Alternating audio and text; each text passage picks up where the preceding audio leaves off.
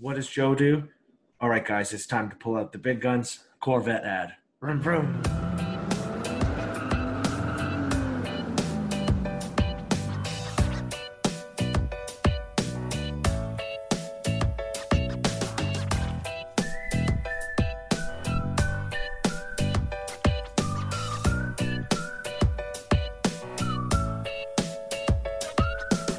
Hello and welcome to Consumer Choice Radio.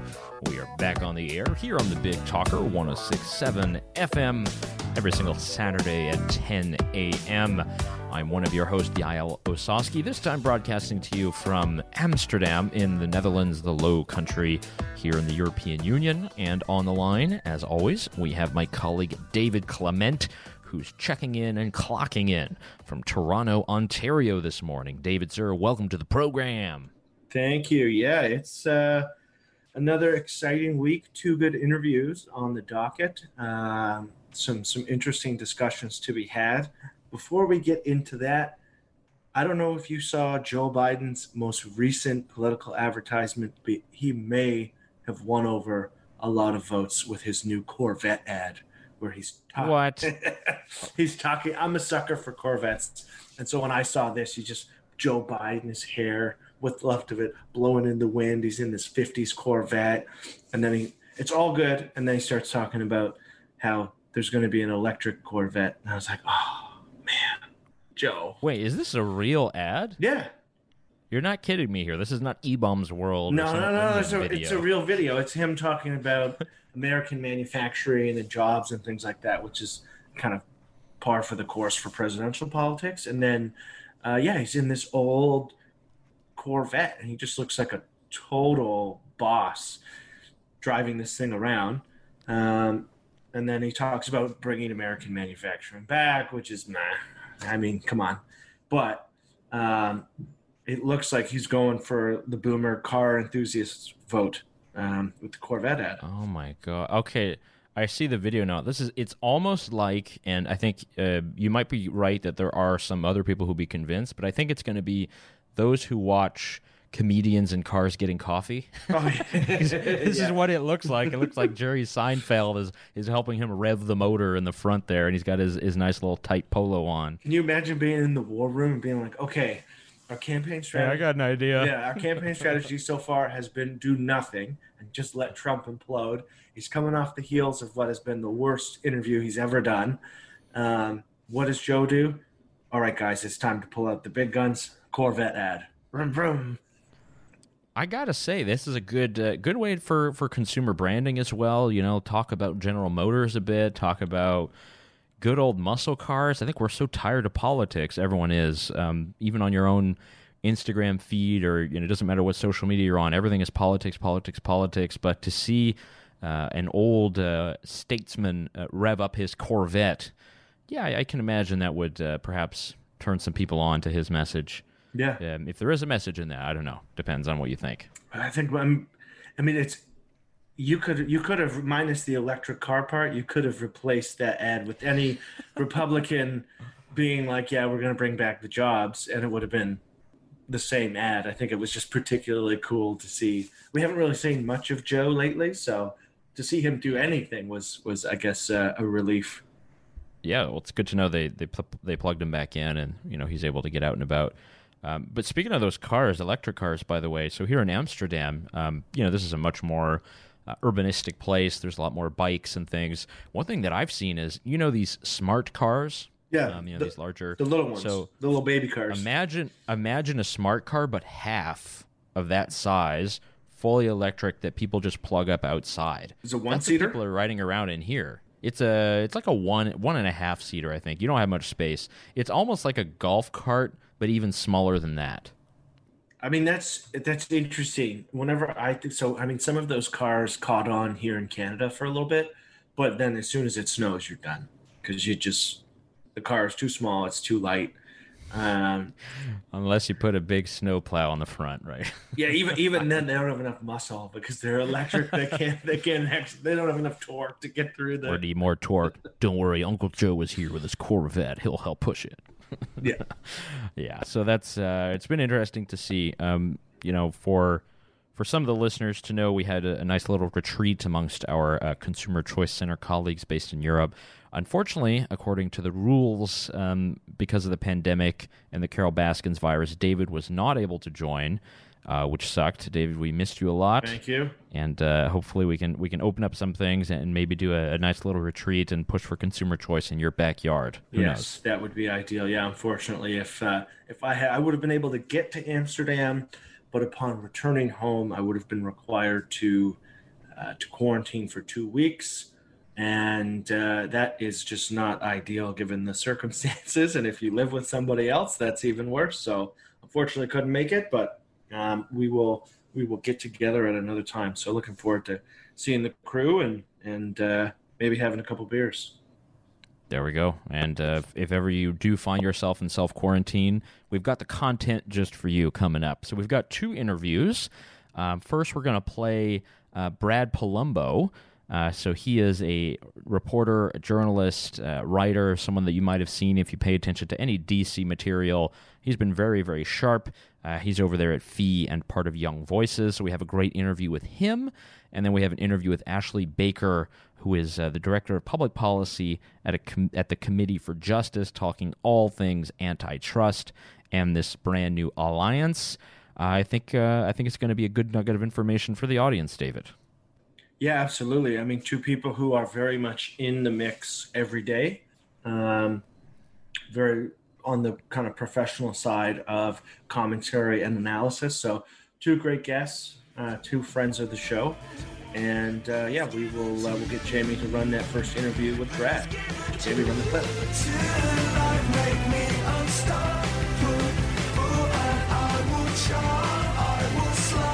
Hello and welcome to Consumer Choice Radio. We are very delighted to be speaking with Brad Polumbo. Brad is a fellow at the Foundation for Economic Education and a senior contributor for Young Voices. You can find all of his work over on Twitter, which we'll link to in our show notes, and also his Substack, bradleypolumbo.substack.com. We'll get that linked. Brad, thanks so much for taking the time to come on Consumer Choice Radio. Thanks for having me.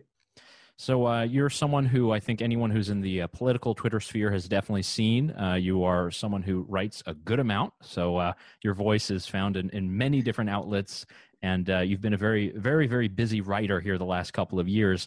If you were to just give a little bit of perspective to our listeners, what has kind of been your journey as someone who is writing professionally, who has been able to now become essentially a very well-known political writer? How has been your journey sort of over the last couple of years? Wow. Well, rewind 5 years, and I was at college, on my college campus, writing for the student newspaper. And I just walked into the recruitment meeting, and they were like, "Do you want to do news or opinion?" And I was like, "Oh, I don't know. Maybe I'll do opinion. That sounds fun." Now fast forward 5 years later, and I do that for a living, opinion-based column writing, editing, and journalism from a clear perspective. So that's definitely how I got into it, and I came to kind of relish the whole battle of ideas framework, and I thought that I had an interesting perspective to offer as somebody who doesn't fit into a lot of easy boxes, and apparently enough listeners agreed that I've been able to do it for several years now. Yeah, that's awesome. I think that's a true vote of confidence in your skills and abilities when you have like an audience that actually supports you, finds you, and is able to kind of give credence to your voice everywhere you go. Yeah, I mean, I have to admit, I didn't know what a Substack was, so I feel extremely old. But it's a cool concept. You're not old, David. You're just late. You're just late to the game, son. Yeah, I'm just disconnected. But it's cool that you have people who regularly want to hear what you have to say. And on that note, what are some of there's so much going on, whether it's Portland or Trump or Joe Biden or the Dems or everything under the sun. I follow you on Twitter, and so obviously I can see you're battling it out every day. But what are some of the big topics for you these days, and what are you passionate about in terms of any topics you're writing about? So I have maybe 2 main baskets of content that I cover, and one is maybe less relevant right now. I started out, I write a lot about the balance between LGBT rights and religious liberty, right? I come at kind of a unique perspective from a gay person with socially moderate libertarian views, but also someone who skews conservative and believes in religious liberty. So I've done a lot of work on those sorts of things over the years. But then my other thing has always been economics. I studied economics in college. I work now as a fellow at an economic think tank. And so I'm constantly writing about government waste, tax policy, spending, trade, all sorts of things where the economic ramifications of government policy are at stake. And right now, that's been the biggest thing, because we're living through real time, probably the biggest natural experiment in big government interventionism that we've seen in modern American history, right? We're going to run a minimum $4 trillion deficit this year, almost triple what we did at the peak of the 2008 financial crisis. Between the CARES Act and the new legislation being considered now, Congress has responded to COVID-19 by launching a unprecedented intervention into the economy, really in modern history. You'd have to go back to the New Deal to find something this pervasive and sweeping. So there's a lot to unpack there, and that's what I've been spending the last couple months doing. I think one thing that you've been doing, Brad, is I would actually give you a bit more credit is, you might style yourself more of an opinion writer, but you do bring a lot of news to the table and a lot of things that people would not otherwise know, which I think speaks to a very good columnist or a good writer. And I know that you've been writing a lot about sort of the ideological tangle that's happening with a lot of the coronavirus relief. If you could just kind of draw out the camps for us, what are the different opinions? Because it's hard to get a measure of it nowadays. It seems as if there's kind of a one government sort of method. We know we want to spend whatever $2 trillion. We just don't know if it's going to go to the teachers unions or if it's going to go to whatever big business. What are the kind of the ideological arguments right now around these relief bills? I would say there's probably four camps. There's a camp on the left, right? Your progressive Democrats, who basically believe that government spending is unlimited. And they believe that the printing press, you could just print however much, deficits don't matter. And they want to just spend as much as possible. And they're comfortable with having basically people take over in this crisis, the government take over the entire economy, just about. Then you have kind of the establishment Democrats, the Nancy Pelosi's and the Chuck Schumers. They're certainly not that far, but they really are extremely Keynesian in that they believe running up massive $5 trillion deficits right now would be fine.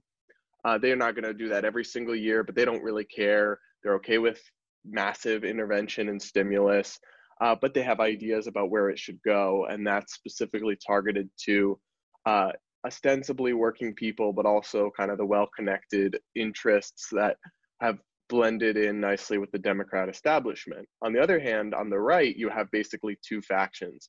One is what I would call big government Republican establishments. So Mitch McConnell is fine with spending trillions. He just has different ideas for how it should be spent. And he maybe wants to spend 1 trillion instead of 3 trillion. So that's kind of the sad reality, is that the establishment of the Republican Party in Congress is just as fine with big government interventions. They just want to see them go to tax cuts instead of welfare spending. Not that tax cuts are big, but they're fine with big deficits, and they don't really care how we get there. They're fine with massive loans and interventions into the economy, as long as it also includes things that the Chamber of Commerce wants on their wish list. Then on the other faction, you do have people like Ted Cruz and Rand Paul, who literally say, heck no, we can't keep doing this. And they truly do believe in small government, fiscal conservatism, and they're rallying against this stuff, talking about the long-term consequences of creating a welfare system that pays 70% of the unemployed more to stay on benefits than it does for them to go back to work, and running up trillions in debt and accelerating the coming budget crises in Social Security, Medicare, all that. And just sticking the tab to future generations. So they're a minority, though, that small group, but that's where I would count myself, and that's where a lot of my work is focused during COVID-19. The last article, Washington Examiner, July 28, we'll link to this as well. New GOP coronavirus bill is an expensive mess with a few bright spots. Yeah. So I got a question on that breakdown. So a lot of people in the Yang Gang have said that now is the time we got to roll into basic income, that this is evidence that it works. And I mean, I'm I'm agnostic when it comes to UBI, but what's your take on whether or not this shows the efficacy of UBI? Have you dug into that at all? Yeah. So, I mean, I guess I have to give you two different answers. One is like a philosophical answer, and one is a practical answer. Philosophically, I mean, Milton Friedman supported the idea of a UBI if it replaces all welfare and all this inefficiency. I'm okay with that in concept, because what we have seen is, I mean, the unemployment expansion going through these state under the CARES Act and the COVID-19 Congress response has lost more money to fraud than it did all of just from this expansion the last few months than it did funding the entire program in 2019. So it's already lost $26 billion in fraud. So I'm actually amenable to this idea that we're going to have a universal basic income that will abolish all this welfare state bureaucracy and incompetence, and also remove the work disincentive, because UBI, you get it if you work or not, whereas stuff like the massive unemployment benefits pay people not to work. So I guess conceptually, I'd be down to kind of wax poetic with the Yang Gang about that. But the problem is that it's just, in reality, any UBI would be on top of everything, right? Practically speaking, there's no viable path to add a UBI right now in terms of eliminating the existing entitlement programs. And on top of everything, it would just be a disaster. The last thing we need is an expensive new entitlement program.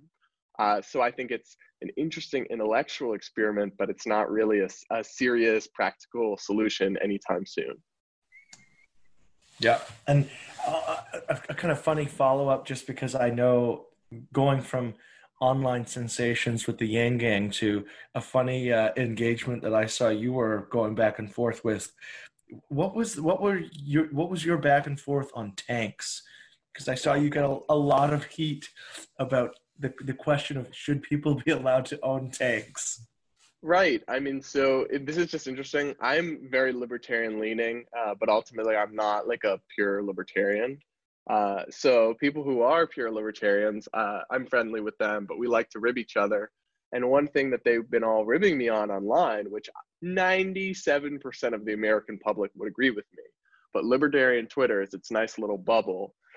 So I said that I don't believe I'm very pro Second Amendment, right? I don't support basically any of the gun control that Democrats support. I support some semi-automatic weapons, AR-15s, concealed carry, all that stuff, because I think the facts justify it.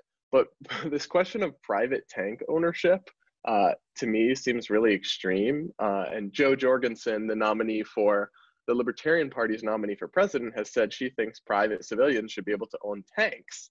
And I view that as an example of the kind of extremism that makes the LP unserious, right? Because everyone knows you have to draw the line somewhere. She says things like, citizens should be able to have whatever the government has. I don't agree with that. And to be clear, I'm only speaking for myself on this. My view here doesn't represent any of my employers.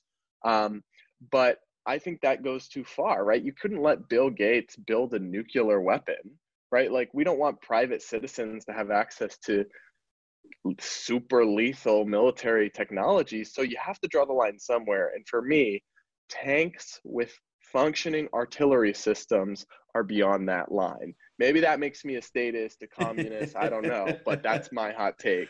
Yeah, I mean, I've never seen something so benign, pardon the pun, blow up on Twitter. Well, it was kind of a joke. It was kind of a meme, but I think these people actually do believe it, which is funny, but also a little extreme. And I think if Bill Gates had one, it would just have a huge vaccine on top, and it was just vaccinate everybody. Oh, God. One thing, Brad, that you've written about a little bit on your Substack, and again, if our listeners want to follow you on Twitter, it is Brad_Polumbo. We'll link to that in all of our show notes and the rest. One thing you've written a little bit about in Substack, and I see here you also have an article in the National Review. I mean, you've talked about a lot of the reforms that are being discussed, but one thing that you're very woke to, pardon the pun, is this kind of new journalism that we're experiencing in 2020. You've written about these kind of illiberal outlets that might be shunning particular writers, and it sucks that we have to talk about this like it's some huge HR thing that's blown up to society, but there's been a lot of things with the New York Times, with Andrew Sullivan leaving. What is your kind of take on what's happening in really in the field of journalism and being able to accept all these different ideas of certain writers? Well, what I can tell you is essentially anybody who's right of center and isn't extremely milquetoast and moderate is unwelcome at almost any mainstream journalism institute in any sort of role where they would be voicing those opinions. I mean, I know so many talented conservative journalists who have no shot of being employed at the New York Times or the Washington Post ever. I would count myself among that group, because we would be canceled by a Twitter mob day one for some unwoke thing we said or had written once. And the spineless people that run these organizations that used to believe in free speech, not in the legal sense, in the cultural sense. They used to believe in open debate, and then now in plurality and different ideas, and now they really don't. I mean, we talk about the New York Times, and it seems almost like a journalism bubble, right? It is really sad that they chased their head op-ed editor out of the New York Times because he published an op-ed that I disagreed with, by the way, by Senator Tom Cotton, advocating a mainstream opinion held by the majority of the public, and even like 40% of Black people actually, that we should send in federal troops to quell riots, right? And they fired him for that. And same thing they just pushed Bari Weiss out, who's not even a conservative or libertarian. She's a moderate liberal with some unwoke opinions. But it's not just this kind of thing that's happening to these few elite figures. I mean, a new poll from the Cato Institute out last week showed that everyone, even liberal Americans, a majority of liberal Americans, feel like they have to self-censor themselves or they will receive backlash for their views in public and at work, right? And so it showed that the exact numbers escape me at the moment, but it showed like shockingly high numbers of liberals and also some Republicans thought that people should be fired for supporting Donald Trump or supporting Joe Biden, right? There's this open hostility in our culture, and we're blessed in America to have extremely strong legal protections for free speech, and government censorship, first and foremost, is the biggest evil we've got to fight against. But you could have no government censorship and still not really have a free and open society. George Orwell wrote about this, where the other threat is this illiberalism from citizen to citizen that can create a chilling culture that's hostile to open debate. And that's what we're struggling with during this moment. Yeah, we had on Fleming Rose a couple of weeks ago. He's the Danish journalist who published the Mohammed cartoons in Denmark. And he wrote about that in his book. It's not about, the government clamping down on whatever speech. It's that now people are going to basically censor themselves whenever they're going to have any opinion that they might think would rile people up or get people upset. And it's as if the Overton window for acceptable ideas is now reduced to this tiny pendulum that's only controlled by the large publishing houses and gatekeepers. I think that's why a lot of people are kind of driven to your work, because you're still using obviously many mainstream outlets to publish your work, but you're also using things like Twitter, things like digital services to get your message out. I know that you've been in the journalism game. It hasn't been that many years, so you haven't had to work through the ink-stained old days where there would actually be the gatekeepers. But what's it like working in sort of digital journalism in 2020?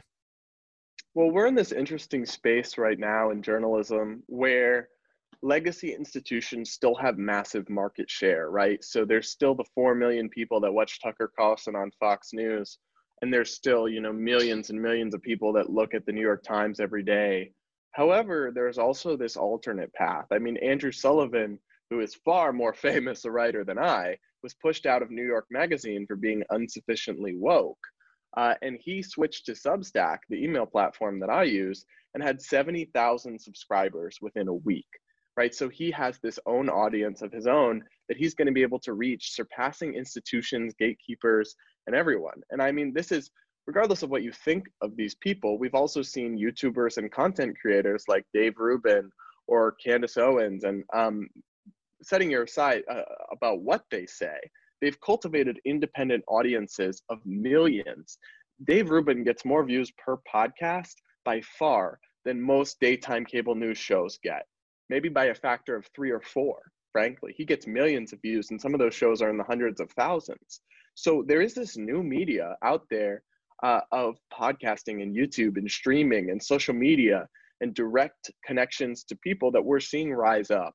And eventually it could grow. I don't think legacy media will ever be non-existent, but its market share is shrinking under new, interesting and kind of competitive frontier of alternatives, because people are not satisfied with that. And based on the way things are going, I can't blame them. Yeah, I think the big thing there is, like, as you have that divide, it's become increasingly more difficult to figure out like what people actually think, because they're now so separated. You're not going to see a conservative or libertarian voices kind of amplified in many major outlets. And so it's very hard to have that kind of national discussion. On that note, when it comes to the election, Trump, Biden, I wanted to know what your take is. Obviously, it's still early, but what is your take on the choices that Americans have, and kind of where do you see things going in the now shorter time frame we have between now and the election? Right. It's an interesting question. I mean, I get this backlash from a lot of people, but I tell them all the time, my job is not to work to help Republicans or Donald Trump or anyone, because people will respond to an article I wrote criticizing the GOP, and they'll be like, how does this help us defeat the Democrats in November? And I'm like, that's not my concern.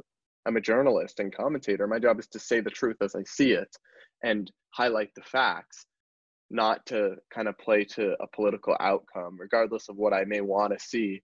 And honestly, I mean, I'm just open about my biases because I'm an opinion writer. Though I am a journalist, so I voted for Gary Johnson in 2016 as a protest vote between the two candidates. I don't think that I would be able to vote for either candidate this time around. Trump, I don't even know where to begin, but there are many reasons I couldn't vote for him, even though there's things about his administration I like, and I'll always say so. And I always try to treat everyone fairly on the merits. However, on the other hand, you have Joe Biden. People are like, oh, Trump is a threat to the republic. You should just support Joe Biden. It should be a no-brainer. Okay, well, Joe Biden literally supports a regulation that would outlaw my entire profession, right? He would ban freelance journalism by embracing California's section, I forgot the name of the bill, AB 6.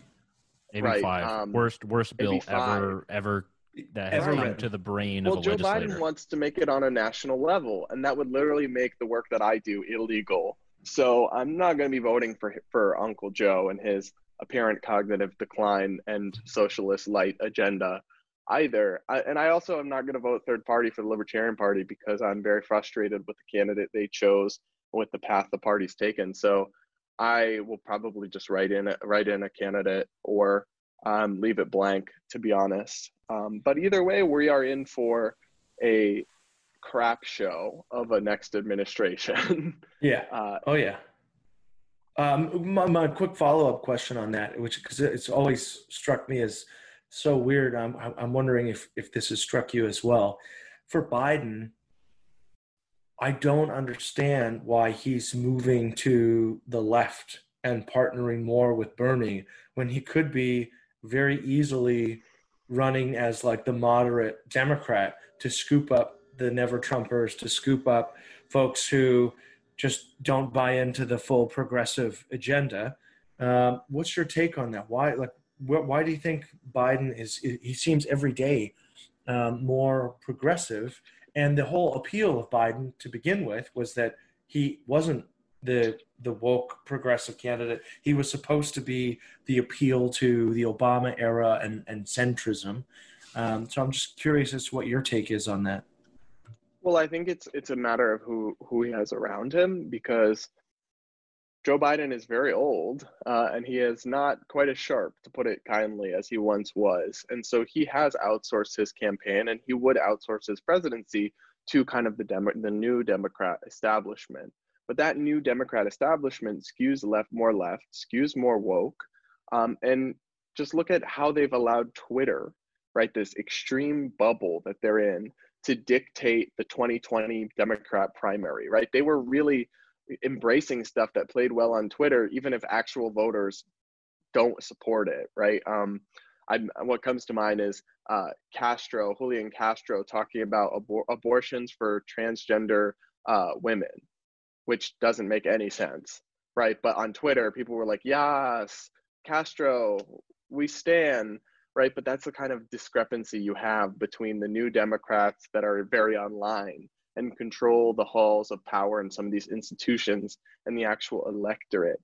So Joe's had to thread a needle there, and he's threaded it farther to the left than a lot of people expected, in part because these people surround him, and they also threaten to not support him, really. Like the Bernie base could just not vote for him, and he would be out of luck if that was the case. So he's got a very delicate balancing act to play.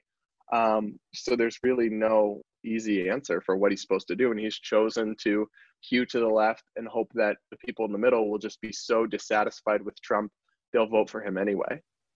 No doubt. Brad, one thing I wanted to ask is, apart from swamp politics, of which unfortunately you are mired, but one thing I wanted to ask is, what are some of the other things that you're interested in, that you're writing about, and maybe give some of our listeners, again, your sort of social media links and your Substack, so we can hear more about how we can follow you. Sure. So I'm when I'm not worrying about what's going on in the 2020 campaign or in Congress, I'm often trying to highlight interesting studies or research or economic issues affecting people that aren't at the forefront of the conversation. And so I do that a lot for my writing for fee.org, which people should check out. That's the Foundation for Economic Education, where I'm a fellow. And then everyone else can find all of my writing, including my really controversial food opinions and tank tweets at twitter.com/Brad_Polumbo, POLUMBO. And if they go there, they'll be able to find on my homepage a link to my newsletter, which is the weekly update of all of those controversies combined. So that's where people can head to keep up with everything that's going on with me and in Washington, D.C. All right. Thanks so much, Brad. Thanks for coming on Consumer Choice Radio. We've been speaking with Brad Polumbo, who's a fellow at the Foundation for Economic Education, fee.org, and also a senior contributor for Young Voices. Brad, thanks so much for coming on the show. Thanks, guys. Cheers. Lord, give me grace and dancing feet and the power to... And we're back on Consumer Choice Radio. A great interview with Brad Polumbo. Moving quite quickly into our second interview with Ashley Baker, a repeat guest on Consumer Choice Radio, talking all things antitrust and tech regulation. We'll get Jamie to roll that interview with Ashley Baker. And welcome back to Consumer Choice Radio. We are very privileged to be speaking with Ashley Baker. Ashley Baker has been on this program before, so she's a friend of the show, shall we say. She's Director of Public Policy at the Committee for Justice, and much of her work, as you'll see on her Twitter or all over the internet space, is on the intersection of the courts, regulation, and technology, and she tweets at And Ashley Says. Ashley, thanks so much for coming back to Consumer Choice Radio. Thank you for having me. So one thing that David and I were able to discuss last week for our program was a little bit about the antitrust hearings. I wish we could have dedicated many hours to this. There are so many nuggets in there, so many things to discuss, to ridicule, and to try to understand. You are someone who is much more versed into the legalistic arguments around why these hearings are there in the first place and what's happening. If you could just give us a sense for all of our listeners, what is this antitrust hearing about, and what does antitrust have to do with Facebook, Amazon, Apple, Google in the 21st century? I mean, the general question of what congressional hearings are for, and at this point, no one really knows, do they? So all the questions were obviously completely relevant, as even an outside observer could see. I'm being a bit sarcastic there. I think, they wanted to haul four CEOs out in front of the American public on TV and ask them a lot of questions and air their grievances, and a lot of them had nothing to do with antitrust. That's not to say there weren't a couple of legitimate questions in there, but they were very few and far between, and certainly the members did a lot more talking and then, the CEOs really got a chance to. Some, at one point during the hearing, you saw particularly the Democratic side just kind of using up all of their own time to air their grievances. And on the, right of center, they had some of the same complaints as the left, but also some similar complaints. And a lot of them were related to things such as content moderation and privacy and equality and workers' rights and these issues that aren't directly tied to antitrust or to the purpose of the hearing. And there are also a lot of things, and this kind of is the case with any of these hearings involving CEOs of companies. The CEO is usually not the person that you really want to be asking these questions to anyway. You want someone, who oversees compliance day to day, for example, for like privacy, if that's, your hearing topic, or you need a market expert, you need someone who actually has expertise. It's not that their, opinions aren't helpful to, or their answers aren't helpful too, but when you also have very unhelpful questions, and most of them weren't even questions, it was kind of a spectacle, then it really was not a productive hearing. And if the point of this hearing was to go towards the House Judiciary Committee over the past year, they've opened up an investigation into these companies, and they're looking at potentially anti-competitive or monopolistic practices, but really looking more so at how maybe our antitrust laws should be changed in order to address an era of big tech and whether or not our antitrust laws are suited for that. And very little of what was in that hearing actually would be of any help whatsoever in answering those questions and of putting together a report or conducting an investigation. I think it was increasingly clear that why have a hearing in the first place if Cicilline had already thought that they were all monopolies. I think there was a conclusion before it began. Yeah, that makes sense. Reclaiming my time, by the way. Yeah. One thing I want to ask real quick before I hand it over to David is the idea that Apple has its own app store that they created and they open up to developers, and then they charge them a commission to be on the store. And the idea that Amazon opens up its platform for third-party sellers, allows them to come on, they have to pay a certain fee. Why is this considered like super monopolistic behavior? Because this came up multiple times in the hearing. Is this against the law? I thought this was just like how markets worked. Maybe I'm wrong. What do you say? No, it's not against the law. I mean, what happened is, sometimes also whenever things, take place on the internet, suddenly it's treated differently. You walk into a CVS or to a Costco, and they have their own brands of products as well that they also market, first and foremost to consumers. And you also have to think of the other side. So this gets to a larger question that we don't really have time to get much into right now, but of the multi-sided nature of these markets, and how it's not just your traditional one-sided transaction, but you have also on the other hand, the sellers do get a lot out of being for example on the Apple platform. They not only reach a wider audience, but also there are perks when it comes to having an app that's less buggy than it otherwise would be. There are a lot of technical upsides of having one platform. There's more than one, by the way. There's the Google Play Store. There are other operating systems. Microsoft has its on, and as we can all see today, Microsoft wasn't a huge monopoly just because they controlled the internet browser. They're not controlling the rest of the internet right now either.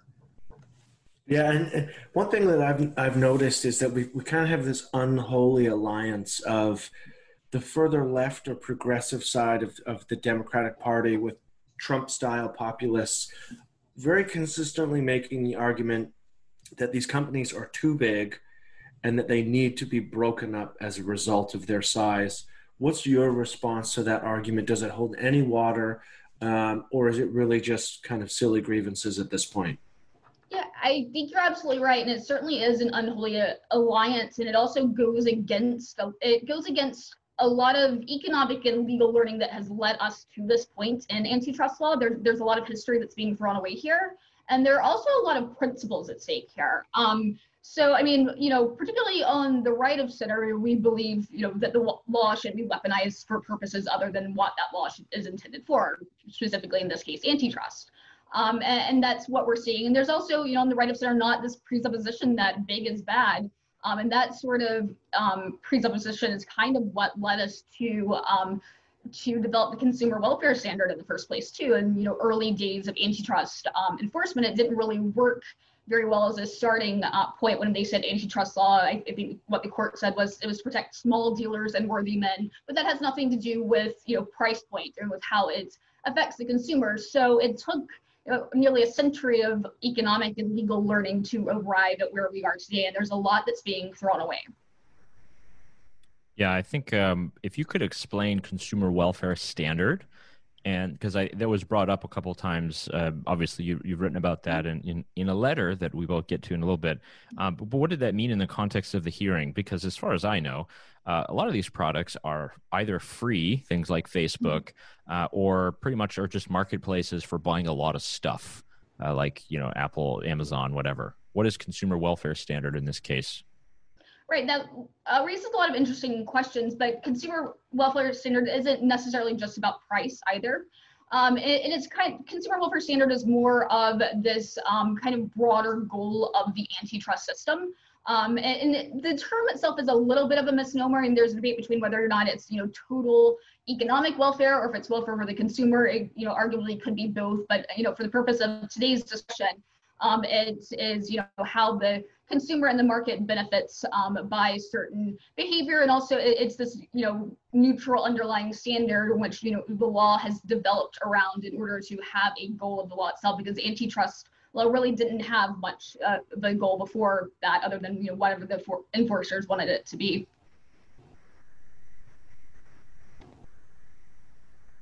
Awesome. And on that, so when it comes to some of your work on this, I know that you've been involved with the Alliance on Antitrust. Can you give our listeners a run through of what that group does and its purpose and what your role is with it? Sure. So the Alliance on Antitrust is a coalition of nonprofits. It's not a separate entity in and of itself. It's a group of like-minded organizations that my organization, the Committee for Justice, has started. And the point of the Alliance on Antitrust is to reiterate a lot of these principles, particularly conservative principles. These are all conservative or right of center free market groups.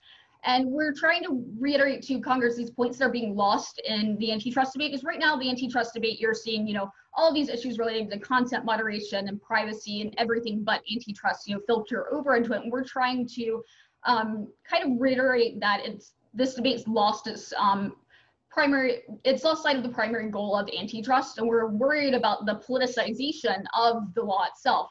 And these are all groups that want to stand up for the rule of law, which is a very conservative principle, and we think that's very much undermined when this is politicized. And we don't want to see, we don't want to return back to the 60s and 70s of antitrust enforcement, where it's being used for all these socioeconomic purposes that have nothing to do with antitrust. So we're trying to reiterate really what's at stake in this debate, and also provide some education on the history of antitrust law, educate the public, send letters to Congress as we have recently. This launched last week, the first week of August, and we're off to a pretty strong start with about 15 different organizations and individuals, and we've grown by one or two every day, it seems, since then. So I think this is a common sentiment among people who there isn't really a very good forum for some of these organizations to express these ideas that is already kind of contaminated, so to speak, with these other tech policy issues that just have nothing to do with antitrust. So we're trying to make it just about antitrust. So the website is allianceonantitrust.org, by the way. David, I'll let you go. And I have a follow-up just specifically on talking to conservatives, because for me, for conservatives, I put them more on the populist side of politics, the ones who support intervention in this context. But do you find that there's a blind spot for many of those who are in favor of intervention, whether it's on censorship or antitrust or anything in terms of tech? Maybe a blind spot in the realization that whatever power they enable government today under Trump is just going to be used by whomever they don't want to be president down the road. I don't know if that has resonated in your conversations. You would know far better than us because you're actively engaging that side of the aisle. But do they not? Is there just a giant blind spot, or are they naive to the fact that Joe Biden could be president in just a few months' time, and whatever powers you're giving government ultimately fall under what could be a Democratic House, a Democratic Senate, and a Democratic president?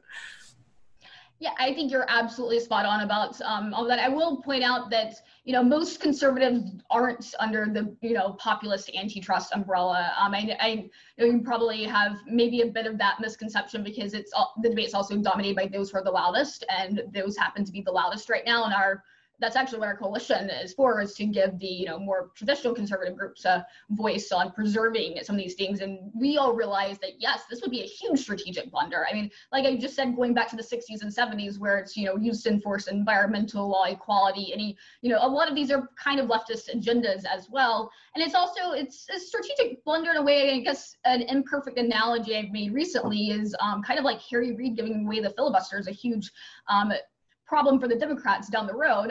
This would be even worse than that. And that's considered kind of one of the more, one of the bigger political blunders of the past couple of decades. And I think this would be absolutely catastrophic in the long run, because we've made a lot of progress on antitrust compared to where we were in the 60s and 70s. And if you look at other areas of the law too, they've kind of ballooned out of control by the left, driving litigation. And when it comes to areas such as environmental law and other areas of tort law and product liability law, it's really driven by litigation from the left. And you have the law ballooning into something that it wasn't. And with antitrust, we've actually been able to kind of roll it back into what its purpose originally was. And just giving up those, decades of progress would be a huge mistake. Yeah, there's a write-up on this alliance on antitrust.org here on Axios. And in one, they quote, who do they quote here? Someone who's on the panel. And Ken Buck, Representative Ken Buck, Republican on the antitrust panel, told Axios that he too thought the government should leave American companies alone until his panel spent a year investigating the platforms.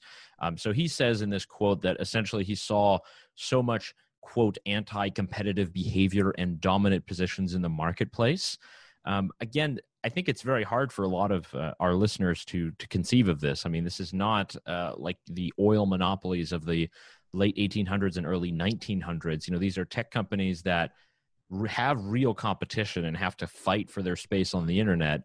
And at one point, Zuckerberg said, look, if we don't fight for what we're doing, we'll be replaced by a number of groups like within a year. Like, it can happen, right?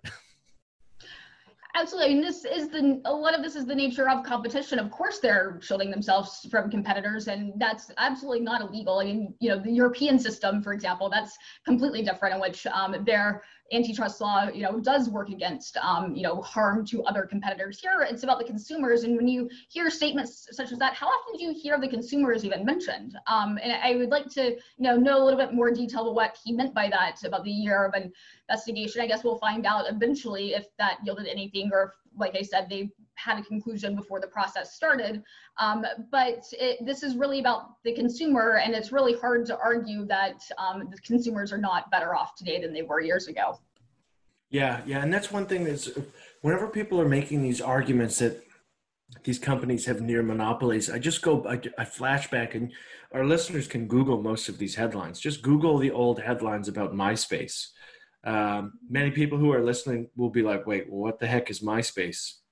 But I'm old enough to know when you had your top friends and you maybe had a couple music clips that you really liked, and that was like the bee's knees of social media, and everyone was freaking out that MySpace was just too big and that we maybe needed to break up MySpace because we couldn't envision a world where MySpace wasn't the dominant social media platform. And I think that lends to Zuckerberg's point is if they don't keep innovating or keep changing their models or keep pushing to do different things or be more friendly in terms of their interface with consumers and their customers, depending on the platform, they're ultimately going to end up like MySpace. Are there other examples historically where you've seen kind of companies that we once thought, or examples of anything in the tech space where we once thought they were going to basically dominate the market forever, and then eventually they fell away or disappeared? Yeah, I mean, absolutely. There are many of them in a lot of industries, and it's kind of hard to think of some of them because they have disappeared, as you said. You can actually look at a lot of interesting old headlines from like Forbes and other publications about breaking up Yahoo, for example. AOL is one. There are ones outside the tech industry, and GM was seen as, a huge threat at one point, and then Toyota kind of built better model at another point. So you see it in the auto industry. You've seen this throughout the years in every, major United States industry. I would note that all of these major industries are located in the U.S. for a reason, and part of that is because of the flexibilities our antitrust laws have allowed, unlike the system in Europe. Yeah, you're definitely right there. Every single 6 months, we can look forward towards a $1.3 or $1.5 billion fine that comes from the EU on American tech companies. Thanks a lot, guys. Yeah. I mean, I go back to in university, and Yael will remember me back from these days. I was the guy who held on to his BlackBerry phone for way too long. But there was a time where BlackBerry dominated the mobile market, and people forever thought that they were just going to be a big player, and that was never going to change. And then through competition, a little bit different than some of the tech space and platform discussions we're having.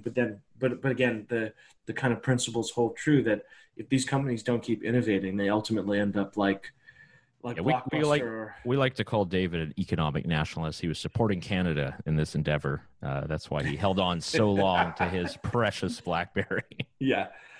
I have a great analogy, I guess it's pretty relevant to you guys. I know your president or director, Fred, actually met him during an exchange program I don't even want to say how many years ago, about 16 years ago.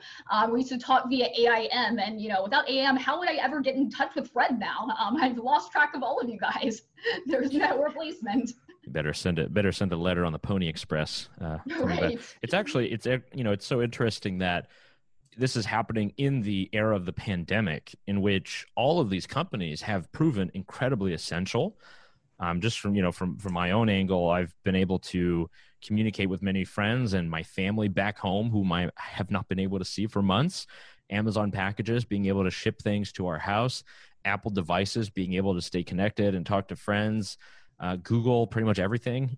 My brain, it's just so crazy to think that this is in the big moment in time where we come to criticize these companies and we want to slap this antitrust thing on them when we're in the middle of a pandemic where all of these things have proven so much value to consumers. And I think that's why it's very important to bring up what you said, Ashley, is like, where's the actual interest for the consumer here? Because I'm looking around and we're all pretty happy. Yeah, and that's what the real issue is. But it does go to show, too, that antitrust, and it has been in the past, too, has been kind of a microcosm of other societal issues. I know in Bork's Antitrust Paradox, for example, when he wrote the new foreword to it, I think it was in 93 or something, 15 years after its previous version, he was kind of reflecting on that and how what Nadler said during the Microsoft investigations about this being more than a wonky legal issue, or basically that it's more than just the substance of antitrust. And then that's when things started to catch on with the antitrust fervor at the time. It does reflect kind of this societal impulse to go after these companies for reasons that aren't related to antitrust. And I actually want to ask one question on Nadler, because he's obviously like one of the worst representatives ever. The worst is an understatement. Worst is an understatement. Yeah, what are the worst? By the way, it's thanks to the fairness doctrine that we can say that on talk radio. I have to bring that up on talk radio at least once a week. That's the rule. One thing about him is he went after Zuckerberg, and it was in the context of them buying Instagram. And, they pull these email documents of how Zuckerberg is saying, yeah, we totally got to crush these guys. We got to figure out how to own it. And Nadler makes it seem like it's a slam dunk, whereas everyone else who's listening to this is just like, wow, they made a really smart decision. Facebook invested in this. They connected it with their technology, with their developers, and they made it pretty awesome. But, it seems like the Nadler fans and those of that ilk who are interested in going against these companies see that as a win for their side. What does the law say with antitrust when it comes to something like a huge purchase of a thing like Instagram? It seems as if the law would not crack down on that, but again, maybe we're reading it wrong. It's hard to say. I mean, this is also, it goes back, this is really just a hearing tactic too. These, hot documents or whatever you want to call them in various contexts. I mean, you see these during like, judicial confirmations, any other sort of, major public hearing when you have, some snippets of emails that are somewhat out of context, just enough to, lead the public to believe one thing or another. And part of it sounded a little bit like Zuckerberg was actually kind of kidding. And, they do use this kind of like boyish, like almost mafia-like sort of like language when emailing back and forth, which doesn't really help the situation when, you have a congressman going after them, reading that out loud on TV.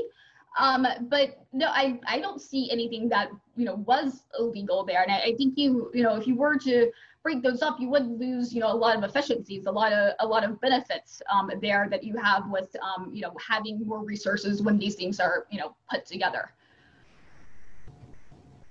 Yeah, I know that for the Consumer Choice Center organization, there's too much power in Canada, so we're going to have to break it up, split David Clement up into multiple parts using the law, hopefully. Yeah, exactly. So I guess one of our last questions for you before we wrap up is just where do you see this going? What are your thoughts on how this discussion is going to progress over, let's say, the next 3-4 months? And then what does this look like after the presidential election?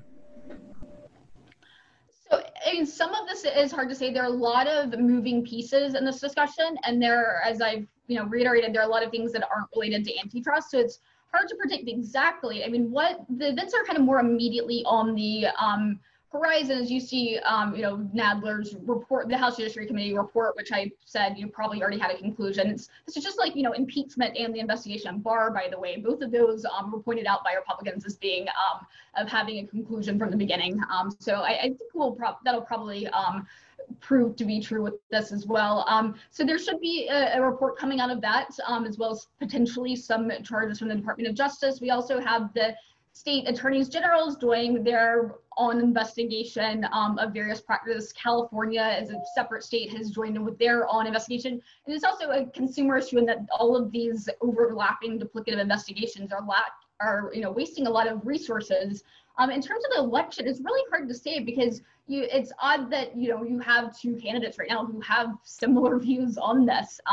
So how that would work and how things would if let's say if Biden was elected president, how things would happen in terms of the investigation with the transition from a new DOJ and FTC to the old one, whether or not things would be slowed down or much different. It's hard to say there, but I mean, I think this, antitrust is continuing to be the core part of the debate, and it's been part of a larger trend over the past year when Congress and regulators haven't been able to get much done on these other tech issues such as Section 230 and privacy. They have just seen antitrust as a convenient regulatory tool, and that's why now they're targeting it because of past failures.